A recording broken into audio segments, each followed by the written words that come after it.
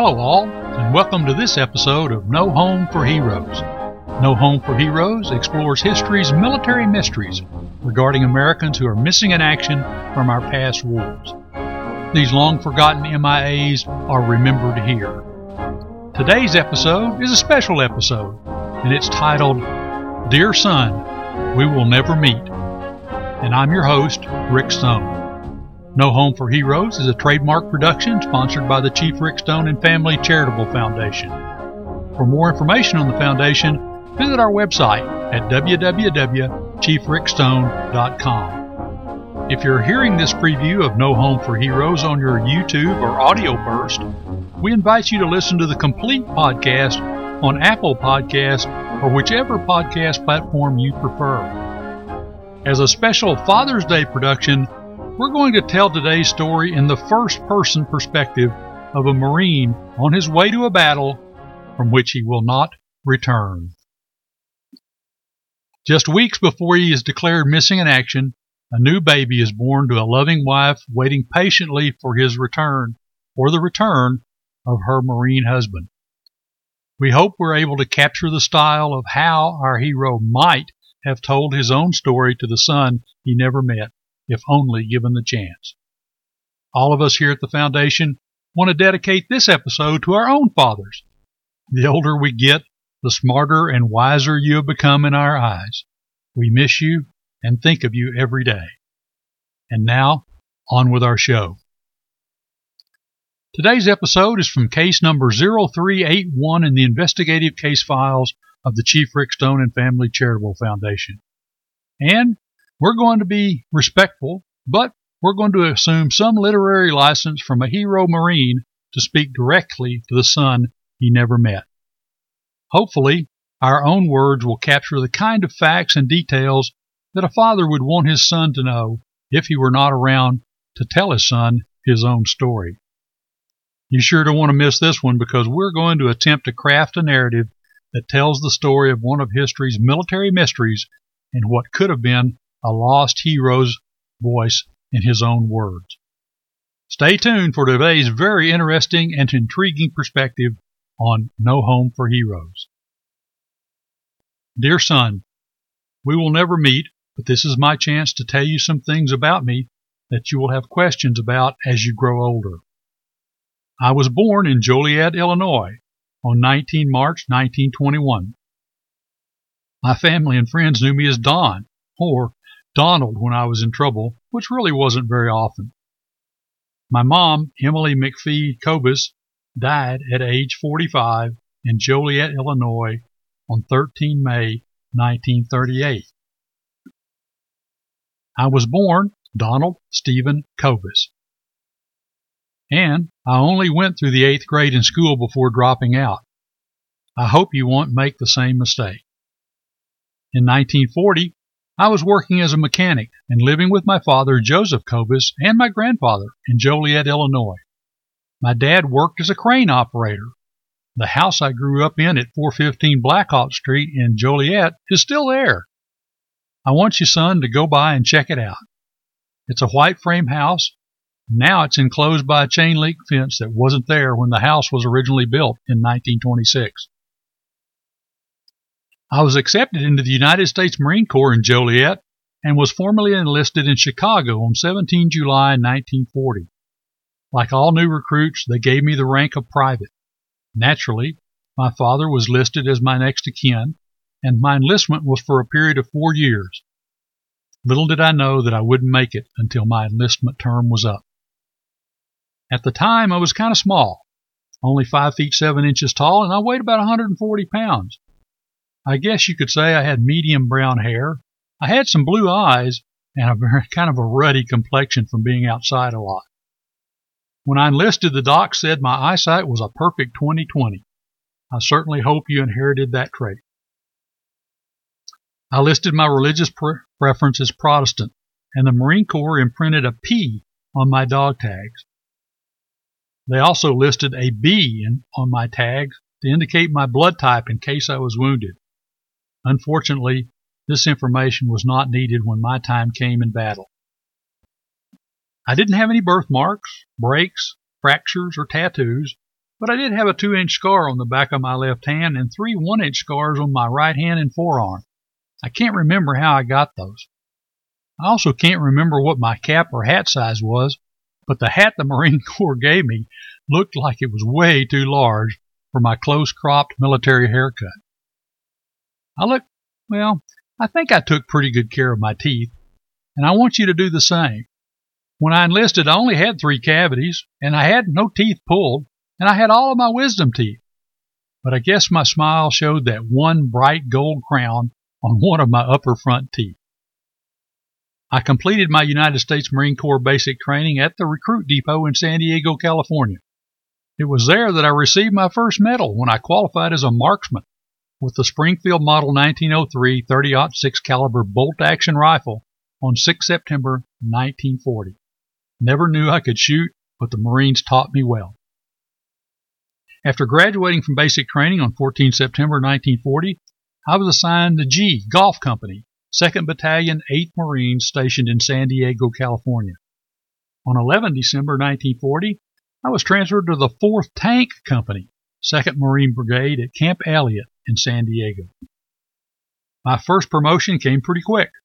I earned my 1 stripe as a private first class as a member of A Company, Alpha Company, 2nd Battalion, Tank Battalion. 30 days later, I boarded the USS Fuller in San Diego Harbor for temporary duty attached to the 1st Battalion, 6 Marines, who were initially shipped to Newfoundland. But on 12 July 1941, we arrived at our final destination in Iceland. We were there to guard Iceland from possible invasion by the German army. Well, guess we scared the Nazis off because they never tried to take Iceland. I was rated as a 6th class specialist on 20 August 1941 and designated as an assistant tank driver. On 1 November, I received my 5th class specialist rating as a tank gunner. Between January and March 1942, the Marines pulled us out of Iceland and shipped us back to San Diego, California. By then, the Japs had attacked Pearl Harbor and we were needed back home to defend the West Coast against a possible Japanese invasion of the United States. Well, guess we scared the Japs off because they never tried to take California.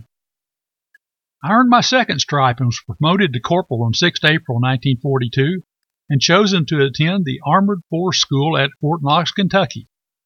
After the school, I participated in landing exercises with the United States Army along the California coast while aboard the USS Harris and also on board the USS J. Franklin Bell.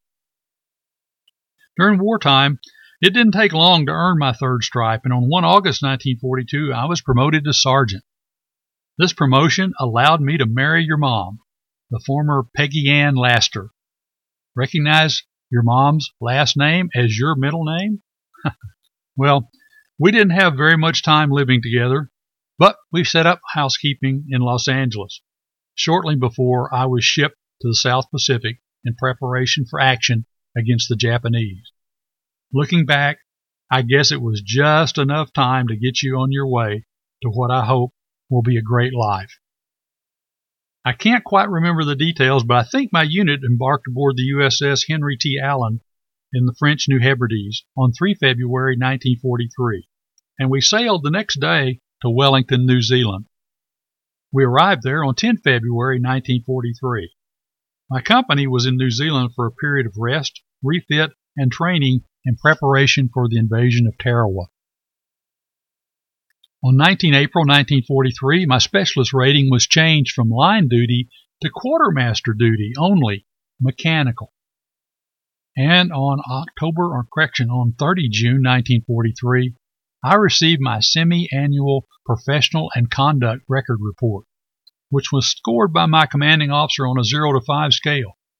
I rated a 5 in military efficiency, a 5 in neatness and military bearing, a 5 for intelligence, a 5 for obedience, and a 5 for sobriety. And just so you'll know, son, this is an extremely rare set of perfect conduct ratings for all 5 categories. My buddies kidded me about being a 5-0 Marine. I earned a rocker under my 3 stripes when I was promoted to Staff Sergeant on 1 October 1943. 5 days later, you were born, thousands of miles away in Los Angeles, California. I think your mom tried very hard to get word to me telling me about your birth, but I was constantly on the move then, and telegrams and letters had a real hard time catching up to me. A week after you were born, I was transferred to A Company, that's Alpha Company, 2nd Amphibious Tractor Battalion. I was quickly assigned to what was called the Samoan Group, which was a provisional company designated to train in operating and maintaining 50 brand shiny new Landing Vehicle Track 2s, or known as LVT-2s. They were scheduled to arrive in New Hebrides in preparation for the invasion of Tarawa. On 14 October 1943, my Samoan group boarded the SS Robin Wintley, a transport ship in Wellington Harbor, for shipment to the New Hebrides to await the arrival of the new LVT-2s. And we were hoping to begin training with the craft prior to the arrival of the main Tarawa invasion force. We arrived in American Samoa on 20 October 1943, and about 3 weeks later the majority of the Tarawa transport ships from New Zealand stopped at Efede, New Hebrides, for 6 days of amphibious landing training before we all set sail for Tarawa. I was assigned as the crew chief on one of the brand new LVT-2s. We were instructed that after we landed the first wave of assault Marines, these vehicles were to carry any wounded who could be quickly loaded back to the transport ships for medical treatment, and then return to the beach with other groups of assault Marines and add to their supplies. I don't remember the specific LVT I was assigned to when the invasion began on the morning of 20 November 1943, but I do remember that I was in the second wave. In the first wave, the final 200 yards of the beach were the roughest. We watched for those LVTs approaching Red Beach 1 and Red Beach 2. The vehicles were hammered by well-aimed fire from heavy and light machine guns and 40mm anti-boat guns. The Marines fired back, expending thousands of rounds from the 50 caliber machine guns mounted on each LVT and the two 30 caliber machine guns mounted near the rear of the vehicle.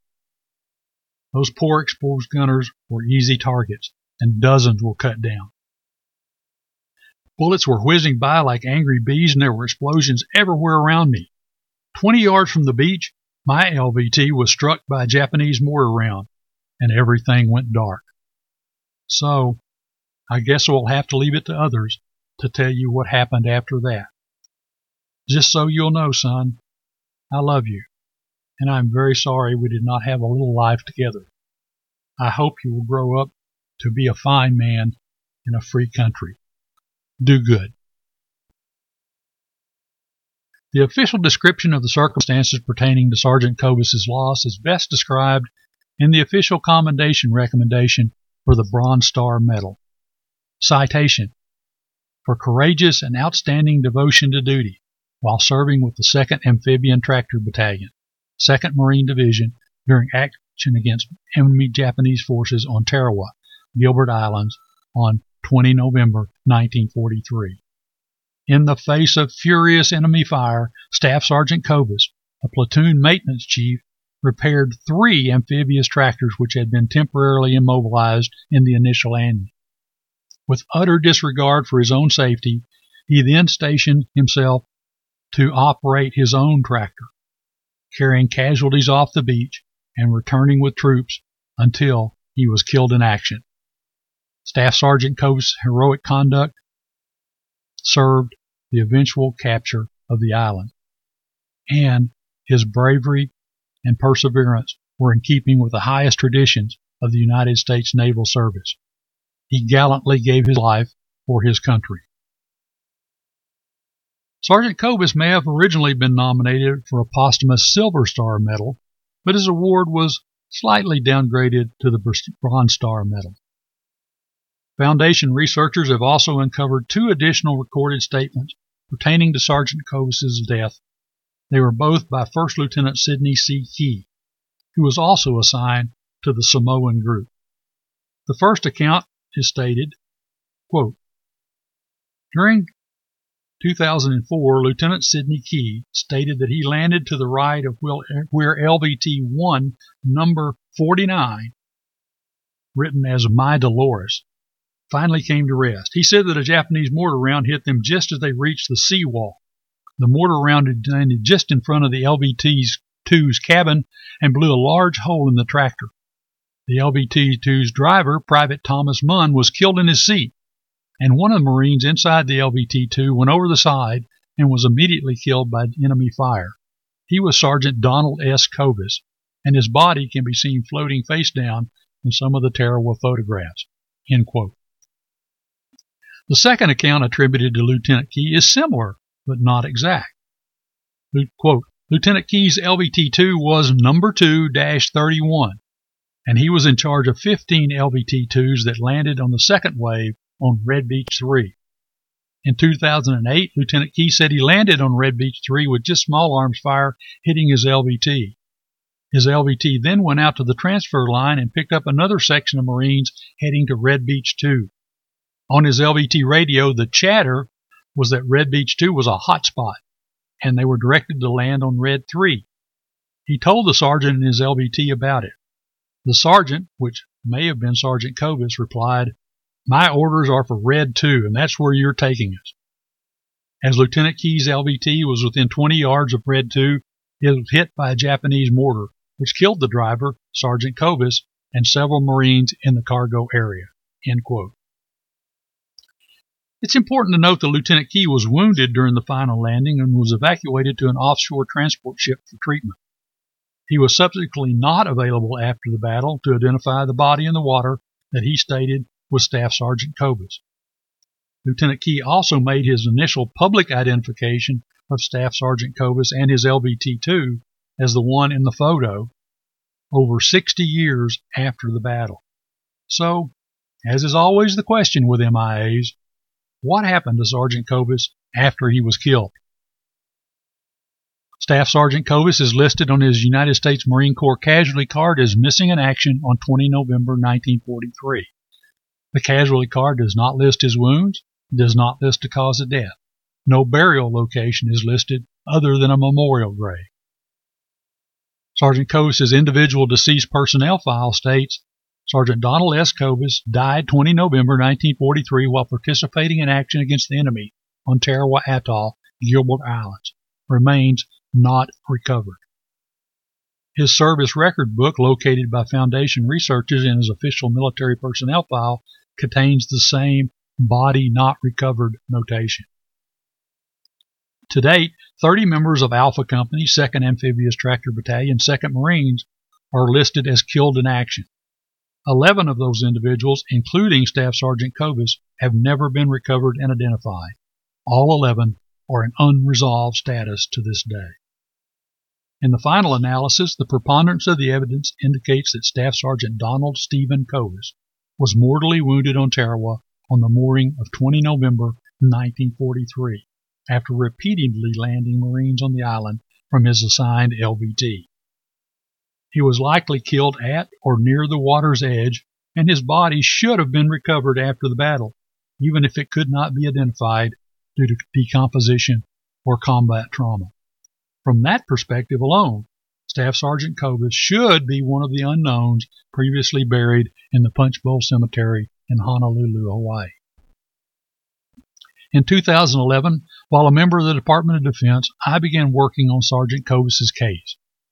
The biometric analysis tool I used, known as the Random Incident Statistical Correlation System, or RISC, determined that Sergeant Cobus was a most likely match to several unknowns recovered on Tarawa who were buried in the Punch Bowl Cemetery in Honolulu, Hawaii.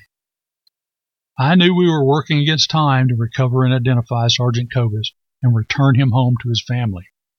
His wife, Peggy Ann, never remarried, and she passed away in California on 12 December 1991 at age 68. The son he never met, Donald Laster Cobus, was also 68 when I first recommended to the Department of Defense that all of the Tarawa unknowns, and specifically those that were most likely matches to Sergeant Cobus, be disinterred and identified. Sadly, that was in 2011, and time ran out for the son he never met, when Donald Laster Cobus, the son, died on 10 April 2018 in Stockton, California.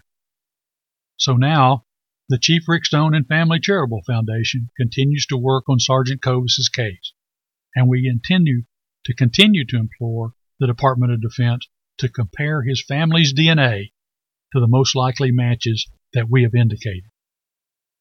To date, the son never met awaits his father's return to a plot by his side in the Sacramento Valley National Cemetery in Dixon, California. When that happens, our representatives from the Chief Rick Stone and Family Charitable Foundation hope to be there. Thank you for listening to this episode of No Home for Heroes. We hope you've enjoyed today's production, and we invite you to check out our other episodes. You can now subscribe to listen free on Apple Podcasts or whichever platform you like to listen to podcasts. And a special thanks to iHeartRadio, who just added our episodes to their available playlist. Don't forget to tune in every Saturday when we will post a new episode of History's Military Mysteries Missing in Action. Episodes of No Home for Heroes are produced from the actual investigative case files of the Chief Rick Stone and Family Charitable Foundation, dedicated to providing information to the families of missing American servicemen and missing American servicewomen. As always, we greatly appreciate your comments, and a special link is available for you to contact us on our website at www.chiefrickstone.com. Our next episode will feature a member of the Korean War's famous Frozen Chosen, who lost his life protecting an airfield so that his wounded buddies could be evacuated. You sure don't want to miss this one, because it will give you insight to what is today termed as the Forgotten War, but is now in the news almost every day. Tune in to hear it for yourself next week on No Home for Heroes. Until next time, be careful, be safe, and wishing you fair winds and following seas, I'm your host, Rick Stone, reminding you that poor is the nation that has no hero, but shameful is the nation that having heroes forgets them.